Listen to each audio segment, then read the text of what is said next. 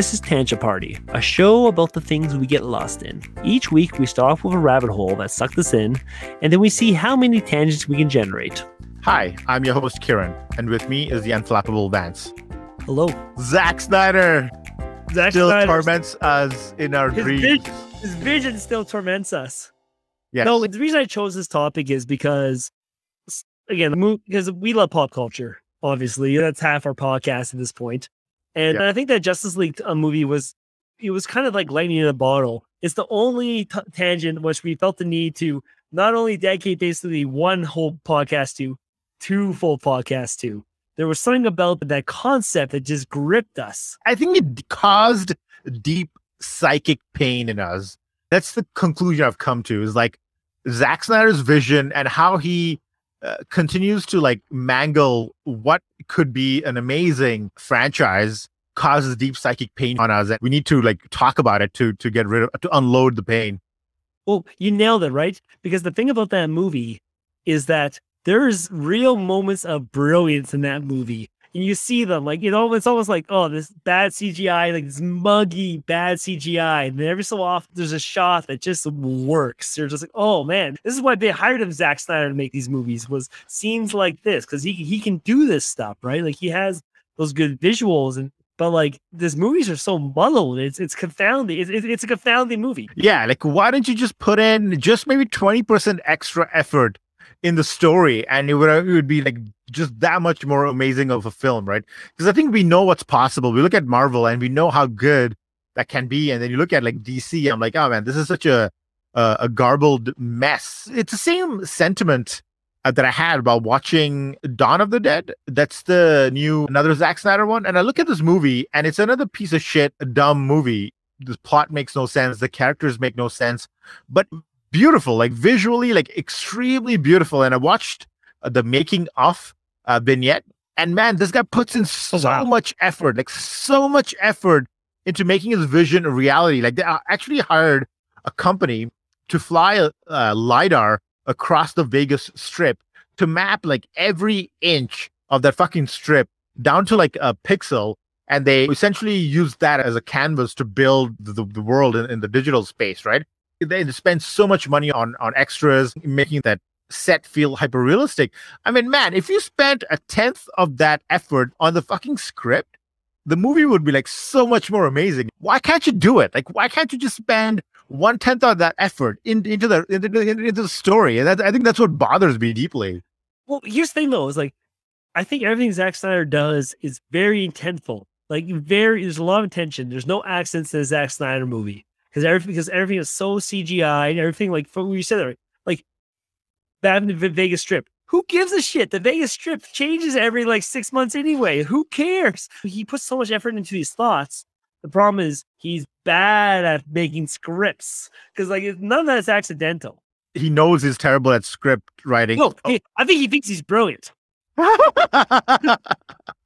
Like the scene I always want to point out. Okay, do you remember in Batman versus Superman?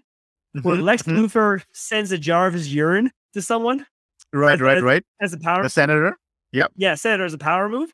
That's a stupid ass scene. I've heard a lot of people shit on that scene. I still don't understand it. Like, is it the best scene? No, but is it like, why do people pick on that scene? I don't get it. Because it's so fucking stupid. Because Lex Luthor is goddamn Lex Luthor. He is Superman's nemesis. Because he's cunning, he's evil. If he wants to intimidate a senator, he can intimidate a senator. But instead, it's like, if you're a frat boy, what's your ultimate weapon? Oh, I'm gonna piss on this guy's porch. Got him. Gotcha. He basically takes the most brilliant, super genius villain and reduces him to a dumb frat boy. So that's a very astute point. I guess I never thought of it that way. Clearly, you've thought about this very deeply. I know I have. And that's why it's my first tangent that I want to revisit, because I don't talk about Justice League as much anymore. I feel like I actually got a lot of it out. As a whole, I think it is actually a successful Zack Snyder executed thing, which is also why you cannot allow Zack Snyder to write Superman, because he does not get fucking Superman whatsoever. And I think both him and his wife have something against the Superman's character in a very like idiotic way. They almost think like he's too powerful, and how can we make him more human, or how can we make him more vulnerable? I don't get it. I don't know what they're trying to do, but I don't like it, and I don't get it.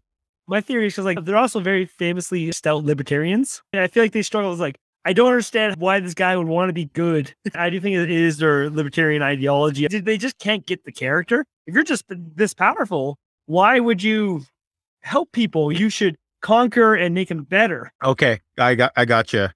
So it's like it clashes with their worldview and sensibility. So they like try to mangle it into something else, and it just doesn't work for the character.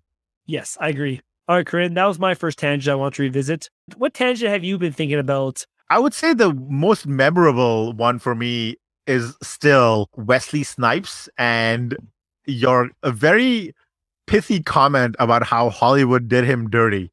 I think And astute is the word you're looking for. Astute. And to this day, whenever I think of that phrase, I can't help but just chuckle to myself. And I was listening to it for the first time after we had recorded it.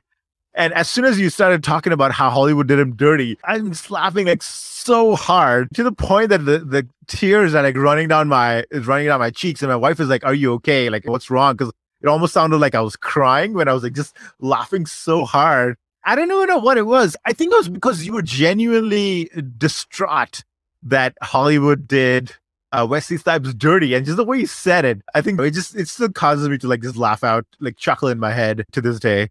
I think that's probably my favorite line that you ever said in the 20 years I've known you. I honestly, that's my thesis. Wesley Snipes should be the greatest movie star. He should be The Rock. I would disagree. I agree that he's a great actor. I would say that what happened to him, he did it to himself. He basically got caught for tax evasion, left the country, and then nobody wanted to touch him. So he did it to himself. First of all, he did jail time. He didn't run away. So Wesley Snipes is clean. He did his time. God damn it. And yeah, he made some bad choices. But like most people, he actually did his time. He's on the same level of Martha Stewart in terms of they did their time. Most people who do this stuff don't do their time. So I actually respect that. But here's another thing with Wesley Snipes though. Blade Trinity. They did him so bad. They tried to replace Wesley Snipes with Ryan Reynolds, and I'm still mad about it. Oh, that's why they introduced the character, Ryan Reynolds' character, in the third one, right?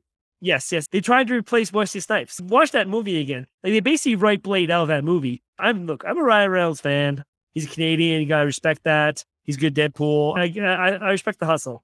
Hollywood tried to make Ryan Reynolds happen for so many years, right? They were willing to burn Wesley Snipes' career to try to get Ryan Reynolds as the new vampire hunter guy. Was that coinciding with Wesley Snipes like getting in shit for tax evasion? Like, no. What was the logic there? This is also one of those behind the scene things, right? Where how easy Wesley Snipes was to work with, and how there was some bad blood between the executives and Wesley Snipes, without question. Okay. But Blade Trinity was 100% an attempt to write Blade down and boot up the new character. Gotcha. Basically, they were trying to either do a spin-off or they were trying to continue the franchise, but without Wesley Snipes. Yes. Because it was, for whatever bad blood they had. Yeah, when you're bad blood, or this is one of those things where I need the hard-hitting documentary. What's going on there? That's my conspiracy theory. I know they did Wesley Snipes dirty, but how dirty was it? I really hope it, because there's a new Blade movie coming out. Oh, for real? Yeah, oh yeah. So the actor that won for Green Book? Yes, Mahershala Ali. So apparently, the day he won, Kevin Feige, the guy who's in charge of the Marvel movies, called him up and was like, "Hey, congratulations!" He's trying to test the waters, like, "Hey, we'd love to work with you with something one day. Anything you'd ever be interested in?" And he straight up said, like, "Yeah, I would be very interested in a Blade movie if you ever want to make a Blade movie." And that I respect. Like, you win an Academy Award, and then you can write your own check, and you want to be Blade? I want to be Blade. Who doesn't? Because Wesley Snipes was the best Blade. He set such a good template to reboot that character in that mold. What an opportunity that would be. Yeah, and Mahershala Ali has the right vibe like Wesley Snipes had, where Wesley Snipes was not a good guy, but he wasn't a bad guy either. He was like in between worlds. He was on the fence, right? I think that's what made the Blade character so edgy, right? And so interesting, because he wasn't necessarily a bad guy. He wasn't in there to like win points or win fans. He was just there for one thing, which is to kill fucking vampires. That's it. That's he didn't right. give a shit about anything else. So I think Mahershala Ali would be actually a really good choice because he has that edgy vibe about him. And I hope Marvel does the right thing, because like that original Blade movie, like yes, it was a Marvel thing, but it was way before Marvel Studios and stuff. That movie, if you revisit, which I did this week, by the way, it has the same vibe of the Marvel movie. It nails the character, and it does a very good job of like what people about Blade, and just follow off a lot of the garbage and just like get laser focus on why the character works. but still throw in some weird shit because comic books are weird, and that's what people like about them, right? That's what I love about it, and I really hope they bring Wesley Snipes back, either as like the new Whistler or make him the villain. Just do Wesley Snipes right, man, because he got done dirty so many times. All right, that's probably a good place to stop on that topic. So, what's your second favorite tangent we went on? So, I kind of want to revisit Woodstock '99. And just as a recap, this was a tangent where I started reading about famously failed concerts. And in that time, first of all, I talked to the main kickoff was like reviewing the Altamont Free concert, because that was a very amazing concert and failure. That's the one with the Hells Angels and the Rolling Stones concert where a guy gets stabbed. The end of the hippie movement, some people say. And that's what kicked off essentially what we know today as modern day concerts, right? The protection around the modern day concerts. And that's what's so interesting about, because like Woodstock 97 and 99, especially 99, I know 22 years ago feels like a long time ago, but it's not that long, right? But different reality. Pre 9/11, like you would never go to a concert. Even 99, which was like where they tried to lock down, it was done in such an incompetent way, it actually caused things to be worse. But it really is from a completely different generation. Like they don't do public events like this because they can't. Ignoring the COVID thing, there's so many reasons why this stuff doesn't work anymore, and it didn't work at the time. But it's just this amazing failure of an event. The thing about Woodstock 99, I have a lot of personal connection to it, because at the time I was 14 years old when Woodstock 99 came out, and I was bored in my grandparents' basement watching it. And watching that in real time, it felt like the internet. Because TV back then was very locked down, right? Like very, very locked down. Live stuff always went successfully. Most stuff was repeats. But Woodstock 99 was on Much Music, and they were doing it really live. And it fell apart in such a way that literally the DJs, so like the people they sent down, Ed the Sock they sent down there, they were like, this is crazy that we're here and we're broadcasting this, because things are not okay. Yeah. So you had talent on live TV, so truly live TV, broadcasting how they feel unsafe about the situation. And maybe people ordering us, because they didn't do that for any of the wars, because they locked that shit down. I think the Vietnam stuff was like, in terms of like people broadcasting out as they're basically fleeing the compounds. Like that's not something that happened in the 90s. Like stuff was so stable at that time. It's very much like watching one of those reporters go do a hurricane special where they're like in the hurricane and the wind is blowing and they're holding onto their cap and they're yelling into the mic. Sort of the same shit sounds like it was happening at Woodstock 99. And instead of being a hurricane, it was a Limp Bizkit set. I would say my favorite part about that episode was just, I think, how well researched it was. And I think how well you rode the balance between not too much detail, but just enough detail that was like actually interesting, where I'm like, oh shit, I'm actually like legitimately interested in this story because it's so fascinating. I would have never thought that it had such an ending. So I think it was a really well told story. So I definitely agree that it is, for sure, one of my favorite episodes as well. And I think it actually probably is one of our most listened to episodes as well, if I'm not mistaken. The one thing that bums me out, so we do pre-record these, shocking, I know. But the thing about it was that the documentary about Woodstock 99 came out a couple weeks after we recorded it, before we published it. So instead of having this like, again, this matters to no one, but except to me, because God damn it, I broke the story of this documentary that was in review for like 5 years. Oh man, yeah, it seems like it was one of those stories that just is too real. Like it's too real, and you're going, "Whoa, this shit actually happened in real life." That's amazing.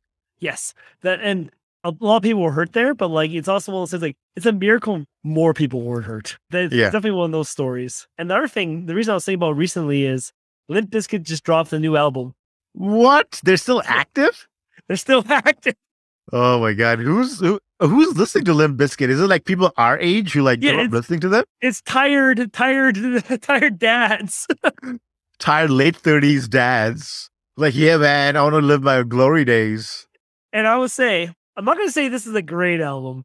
It's definitely the best thing Limp Bizkit has done since the 90s. That's all I'm going to say. This is definitely, hands down, the best album Limp Bizkit has put out for a long time. And this is the original crew, like including Fred Durst and... Yeah, Fred Durst, Wes Borland, you nailed them. And the album's called Limp Bizkit Still Sucks. Wow, that's a high level of self-awareness. Yes, Very meta. 100%. And what though? Look, I'm not gonna say Limp Bizkit. This is the best Limp Bizkit you can imagine having in 2021. Again, like Yeah, this is like a more mature Limp Bizkit who knows who they are, who has had some hard life lessons, and they're like, "What? This is what we are. This is what we're gonna put out. Let's see what happens." exactly. And again, I recommend you just listen to the first 3 songs of that album. You're just like, oh yeah, Limp Bizkit. Nothing is as good as, because again, I hope you're not in the same mindset as you were when you were like 19. But this is as good as Limp Bizkit probably ever was. I'm just Right. not that person anymore. And Right. they know it too. That's the thing that I love about them. They've accepted who they are, and they're not trying to be anything different. And I think there is a certain amount of, not pride, there's a certain amount of peace with that. If they made their peace with it, and it's like when somebody with, like, who's overweight, or maybe who's like maybe not the most attractive, just say to themselves, "What? This is who I am. I'm okay with it. I'm totally comfortable with this." It sounds like maybe that's where Limp Bizkit are as a band right now. Exactly. They embrace what made them great in the first place. And when I say great, there's some real sneer quotes around it, but it's still accurate. Big part of our youth. No matter, say what you want about Limp Bizkit, and I will. Big part of our youth. Let's face it, they were featured on the cover song or cover of Mission Impossible 2, or I think 3. I mean, that's how, that was the height of Limp Bizkit. Like, they were getting featured in a Mission Impossible film. So like at one point, yeah, they were a cultural icon, no matter how much they got shit on. Just like everybody's favorite Canadian band, country rock band that people love to shit on, right? Nickelback. Like, you can shit on them all you want, but at the end of the day, they were like a cultural icon. They made more money than you could ever imagine. Like, bands cannot make as much money as those bands made, because it's like bands just can't get that big anymore. You can have like 3 people who get that big, but like no single band can get that big anymore because it's too distributed now. So that's my tangent I want to revisit. What's your next tangent you want to revisit? I would say my next one is the gun kata from the Christian Bale movie Equilibrium, purely because I was just so pleasantly surprised when I made that reference of gun kata, and you knew exactly what I was talking about, like without skipping a beat. Like, there was no pauses. There was no like, oh, what's a gun kata? You just knew. You didn't skip a beat. And I think it was just like very pleasantly surprised, because it probably is one of my most favorite ridiculous concepts in a movie, that you could have like some sort of karate moves infused with like gunplay and create a new form of martial arts that's known as gun kata. I think it's the hubris of the idea. It's the hubris that you can combine gunplay with karate and call it like gun kata and not even like skip a beat and like be serious about it. Okay, here's the thing about Equilibrium that's so effing interesting about that movie. Is one, gun kata is ridiculous, but remember, Equilibrium came out in 2002, so it came out after The Matrix. Right. So The Matrix, that shit's gun kata. Like, that's true. That's a very good point. I never thought of that. Yes. So the thing I love about that concept, because you're right, it's so ridiculous, but at the same time, John Wick is gun kata.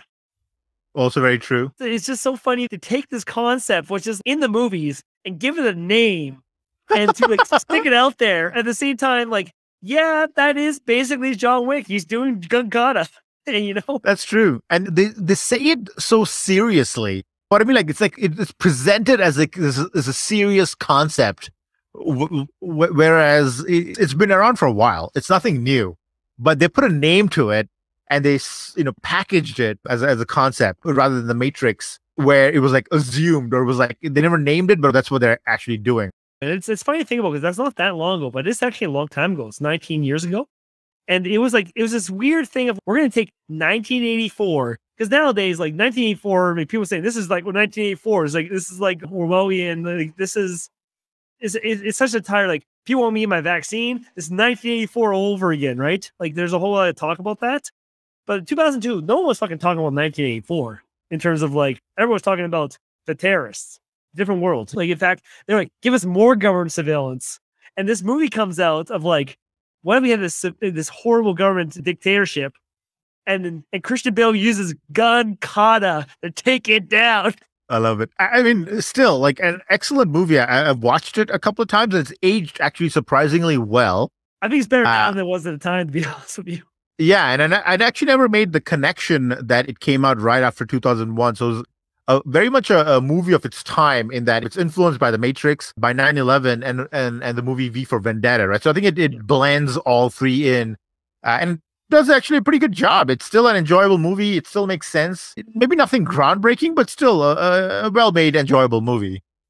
Absolutely. It hits way above its weight in terms of significance. Yeah, and I think that's probably a large part of, because it's how Christian Bale is such a intense actor, right? And he commits 120% to whatever he does. So that in itself, I think it elevates your movie, even if you have like a weak script or not an original script. I think you nailed too. It was so self-serious. That movie only works because there's no sense of irony in that movie whatsoever. That's right.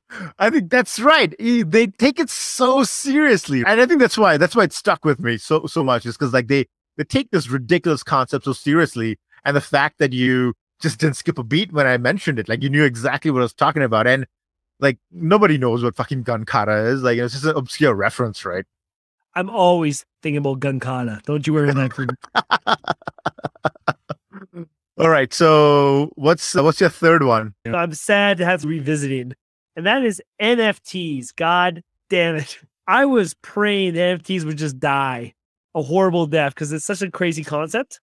And so I feel NFTs a lot. I basically have to like, I stopped Google and TikTok because I don't know what it is with the algorithm, but they think I love NFTs on that fucking website. I don't know why. That app comes up all the time. Like there must be a paid advertisement or something like that, or has flagged me as an NFT guy, but it drives me crazy. I never watch the videos. It always comes up because I hate them. I hate how much people love them. I hate how much money's in on them. And they've only gotten stupider as time has gone. Yeah, it's definitely one of those things because crypto in general has been around for a while. And when it first came out like 10, 30 years ago, it was like a curiosity to watch, but it's gotten stronger and stronger. And I think NFT is like the offshoot of Bitcoin, right? And blockchain. And I think nobody expected Bitcoin to be around. And I think what infuriates you is the fact that not only is it around, but now it has offshoots in the form of even more ridiculous things like NFTs. And there's two things that piss me off about NFTs. Well, three things. So one, the thing that pisses me off currently is there's so much money in it now. I don't think it's going away. I think we're stuck with these stupid things. Two, it is like the thing I hate about capitalism, or like not even hate about capitalism. What I hate about big money is you're buying things that have no value simply because you can buy them. And then since people are willing to buy them, it gives them value. Okay. I think that's where you have it wrong. Are you specifically referring to NFTs when you say that they have no value? The idea of someone buying a Picasso painting and then sticking it in the basement simply because you want to own a Picasso painting. So the idea of buying rare things and then hide them away because they are rare, that bugs me. And NFTs are this weird natural evolution of like, now I'm just going to buy things that actually have no inherent value and say they have value, and my act of buying them gives them value. That drives me. You're describing basically modern monetary policy. You're basically talking about money. Like the only reason money has value is because we all agree to the collective delusion that money has value. So NFTs aren't any different. So I don't know why specifically more choked about NFTs as opposed to money. It's the power aspect of NFTs that drive me insane. Like the power consumption? Yes. They have undone any green effort that Bitcoin alone has undone any of our green initiatives in the last 10 years. Like they are literally fucking killing us. Tesla's buying Bitcoin probably did more damage to the environment. Any goodness that they ever did with their electric cars, undone probably at least 5 times over because of the environmental impact of the Bitcoin. Because all it does is you're literally just heating up computers to process a thing. Like it is wasted power. And people are saying, oh, it's all green technology. I'm like, you are naive or you don't want to think about things because this stuff is all being done places where it is burning non-renewable power. Ideally, if you want to actually like do Bitcoin, if you want to make big money in Bitcoin or any of this shit, you're not fucking doing it in like a place with emission controls. You're doing it somewhere there's very low emission controls in some fucking coal plant, and you're literally burning coal to generate something that does nothing, but people buy, therefore ascribe value to it. Yeah, Bitcoin basically has value because people need to be compensated for solving this stupid algorithm, and the only way they're going to be compensated is by this digital token, which really holds no value apart from the fact that people ascribe a certain value to it and they're willing to pay for it, right, with their hard-earned dollars. Or your money laundering dollars. Sometimes you have a lot of money, and Bitcoin is great for that. No, I agree. I think every new technology has downsides, right? I mean, it's no different from when the steam engine was first invented and the first industrial. You are wrong about that. People keep I'm not wrong. But that you are wrong. I'm not wrong about that. Like, look at what happened in London, where it was a completely smog-filled. It was, cities were dirty, polluted, and eventually they brought in regulation to clean things up. Any new industry has these kinds of issues where eventually they need to be regulated so that it's actually safe or fit for consumption. No, fuck that shit. The Industrial Revolution, say what you want about the Industrial Revolution, it changed production rates. It produced a lot of things. Yes, you are right. It did all those horrible things. The human environmental cost of the Industrial Revolution is huge. You are saying someone fucking paid 10K for a monkey JPEG is worth all the environmental harm that they are doing for this? That's insane.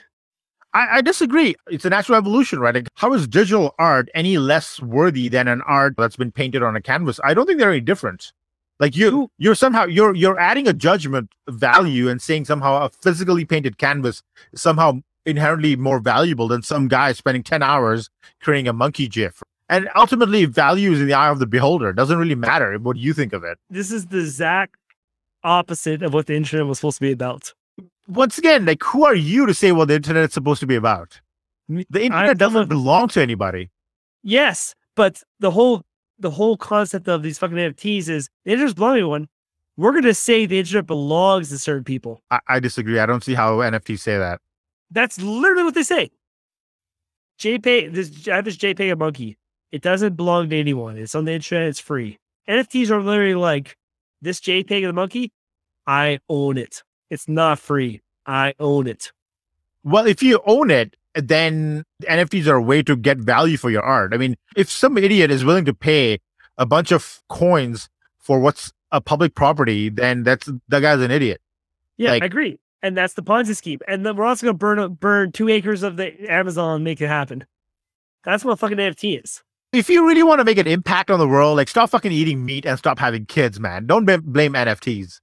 Oh, no. Like, I'll tell you this right now. You want to save the world, different conversation, but NFTs are the height of the stupidest things I've ever heard in my life. I would like to see some data. I would like to see what the percentage breakdown is in terms of energy consumed by NFTs and Bitcoin as a percentage of total carbon emitted worldwide. Like, I want to understand how they compare to, like, carbon emissions from cars, industries, agribusiness, like all that stuff. I bet it's like less than 1%. Bitcoin itself takes more power than all of Argentina, right? So yes, we've talked about that. Okay, so that makes sense. That's a large amount of power. But I want to understand what the carbon emissions are related to that energy consumption as a percentage of all the other industries. That's what really matters. Are you saying that Bitcoin is as valuable as driving a car? What I'm saying is that you're unfairly maligning an industry. What percentage of emissions it contributes overall? Like, what about the other industries? Like, why are you focusing on crypto? Why are you not focusing on overfishing? Why are you not focusing on carbon pollution from cars? Or that the Amazon rainforest is getting burned down because farmers want a more arable land? Like, those are, I think, the higher priority items. There's no inherent value to any of this stuff. It's just a Ponzi scheme, money laundering thing for people that either waste money or hide money on. That's all it is. That's all this whole thing is, or to speculate on with no value. It has no purpose. It has no value. Say what you want overfishing. Overfishing brings people protein. See, this is the problem with the world, man. Nobody wants to change their lifestyle. Nobody wants to change their lifestyle. Nobody wants to say, what, I'm going to be a vegetarian and I'm going to reduce the impact I have on the environment. Nobody says, what, I'm going to have less kids and reduce the carbon impact. They just shit on other industries. This is a common theme. Like, nobody wants to take responsibility. It's easier to blame someone else or another industry than take personal responsibility, man. No, I disagree with that. See, this is the common anti all these stupid things. Like, yeah, I'm doing this like super stupid. I'm not saying that you're doing this. That's not my point. But like, the idea is like, yeah, this thing is awful. But look at this. It's also bad. Isn't it crazy? Or I'm saying, like, what you're doing is wasteful, destructive, no purposeful, and literally taking something that I liked and destroying it. And then you're turning around and saying, but look, there's murders in Asia. It's not, that's not the conversation. I'm being critical. Like, this thing is bad. It's wasteful. It has no value beyond, it literally has no reason to exist. It exists because people want to speculate and make money off it. But don't you think that's exactly what was said about the internet when it first was invented? People were like, oh, why the fuck would I want to talk to somebody? Why would I want to surf the web? Why would I want to, like, talk to somebody across the globe? See, this is actually the thing that offends me the most. That's not what people said with the internet. People said this is amazing. It's open. It's free. And NFTs are the opposite of everything the internet is. Okay, first of all, you and I weren't there when the internet was invented. So you don't really know what the controversy was there. Maybe there were Luddites who were like, oh, why do I need the internet? But I can just go to the post office and drop my mail. I don't need to email anybody. I'll write them a letter. There's always Luddites and naysayers who dislike when a new technology is created and point out all the flaws. Like, you could make the same argument about the internet. When I went to the internet in the late 90s, young Vance was like, this is awesome. But I bet your parents thought the internet wasn't the greatest because you were looking for... No, here's the thing. I went on the internet and I said, I want a picture of Goku. And they gave me Goku. I'm like, this is awesome. And now what NFT is like, this picture of Goku's awesome. And now some motherfucker shows up is like, I paid 10 grand. A picture of Goku. It's my picture of Goku, not yours. And you can take a screenshot and tell the guy to fuck off. Exactly. But this guy says, no, I own it. They told me I own it. And I hate that. Why do you hate it? They're selling people the concept of ownership over something they don't own. And they're wasting a lot of power, a lot of energy to do so. Okay, so I agree that fundamentally that with NFTs, even if you own an NFT, the original creator still owns the original. No, it's fuck like that. I right click and I save it on my hard drive. I own that. I own your NFT. Totally. So as personally, I would never invest in NFTs. Like, it makes no sense to me. But once again, I think a lot of these things are foundational technologies for something in the next 20 years that you and I can't predict. That's all these are. It might sound stupid to you, just like LimeWire and Kazaa. And I've made this argument several times to you, right? 20 years ago, nobody knew LimeWire and Kazaa were going to end up being Spotify or Netflix. And I think that's the same thing that's going to happen. And I don't know what that shape or form is going to be, but maybe it's going to be a way to authenticate art in real life. Like, I don't know. I feel like they're trying to monetize gatekeeping. That's not untrue. I agree. And they want to burn down half the Amazon and do so. This is, first of all, the people who are burning down the Amazon are the Brazilian farmers. It's not fucking Bitcoin, so stop making that. I'm running a fucking coal plant in Mongolia with no scrubbers on to monetize this fucking picture of Goku. Mongolia needs some carbon pollution. They need more pictures of Goku than Mongolia needs. I do think you're focusing on the wrong things. I think this is misplaced. I think this is misplaced frustration. On an industry.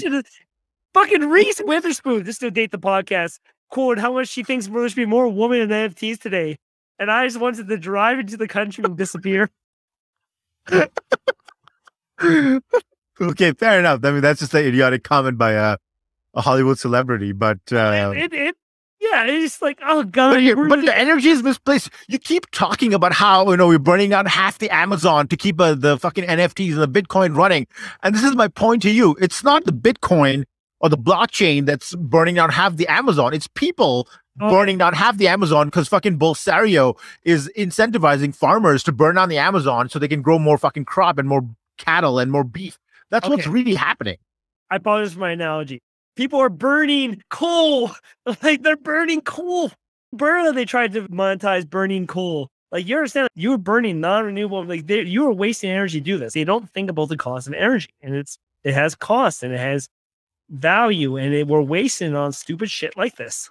Because this is stupid shit. That I agree. The only thing I'll say is that, as a caveat, that China was already putting up like one coal-fired power plant a week before NFTs or crypto showed up. So they're already doing it. So it's not like internet technology has somehow led more coal-fired power plants to pop up. It was always happening, and regardless. Wrong. Okay, look, one, they have to do that's that people, one, that was never true. It hasn't been true for a long time. But like, without question, people are explicitly keeping coal power plants running to mine Bitcoin. Like this stuff takes energy. It puts carbon in the air. There's no abstract about this. Argentina puts carbon in the air. Having a second Argentina beside it, making Bitcoin, doubles it. It is harming us, doing damage, and fair enough. Nothing of value. But what? Okay, so I disagree that it's producing nothing of value. And two, I would like to know what is that as a percentage of global emissions, because I think there are bigger fish to fry. No, it's too much. Okay. I think we'll have to agree to disagree. I think leave it at that. What's your last tangent? Okay, my last one is something I think both of us can agree on. It's actually Ed the Sock. And the reason why it's so memorable for me, I think is because I did not know who Ed the Sock was or is. And I was genuinely perplexed by this character. And then the more I learned about it, the more I'm like, oh man, basically the concept was ripped off by the dog guy, by Conan. He stole his bit. Yeah, Triumph, the insult comic dog, basically ripped off Ed the Sock. And it was a nice piece of like Canadiana that I didn't know about. And the fact that we like tweeted at Ed the Sock and he tweeted back at us. And I think you said you were thunderstruck.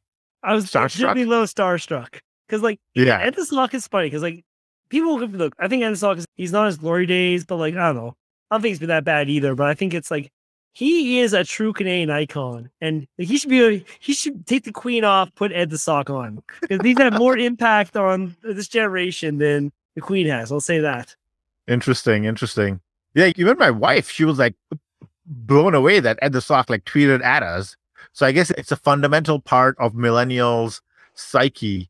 The thing with Ed the Sock that's so unique to Canada was not export anywhere else. It's one of those things that the second you hit that border, Ed the Sock stops. He never went beyond, right? He wasn't Drake. He wasn't Ryan Reynolds. Like minor celebrities that got big late elsewhere. He was this comic icon that for whatever reason could never break out. Like, I don't know if he was trying to or whatever. He stayed 100% in the Canadian ecosystem. Except when Triumph the Insult Comic Dog copied him and it was all over Conan. Exactly. Exactly. He could have broken big. That's the thing. It's heartbreaking. Yeah. And maybe that's why he's bitter. Well, look, his whole bit was he was bitter. So it's the hard thing, right? I think he's just living the bit a little bit more. That's right. And I think what caught me about that topic was, I think there was like 2 podcasts I had listened to coincidentally back to back that were like shitting on Ed the Sock about how he was like this bitter old guy who basically whose jokes and tweets weren't really funny, who hadn't really aged well, and who basically was maybe a relic of his time, right? And I think that's what sort of piqued my interest. I'm like, who the fuck is this Ed the Sock guy? And I think it just generated this like big conversation and a trip down memory lane for you, I suppose. I apologize, Ed the Sock. Do you think Ed the Sock's kind of like Jamie Kennedy? That's a good question. Because they both had their time. Yeah, in that they're both sort of trying to hang on to the vestiges of their fame, but they're largely irrelevant. Well, it's like they're irrelevant now, but Jim Kennedy was obviously more successful, but like he's also American, so that would hold against Ed the Sock. But like they captured a perfect moment for the zeitgeist. Yeah. But for whatever reason, but weren't able to sustain it. Yes. And I don't necessarily think it's their fault either, right? Like, that's what I feel about Ed the Sock is like, I don't think Ed the Sock necessarily did anything wrong. I think he was just the right person at the right time. And for whatever reason, he never had an opportunity to pivot to another thing. And I think that's it. He didn't do anything wrong, except that he was not able to build on his platform of fame and evolve into something else, right?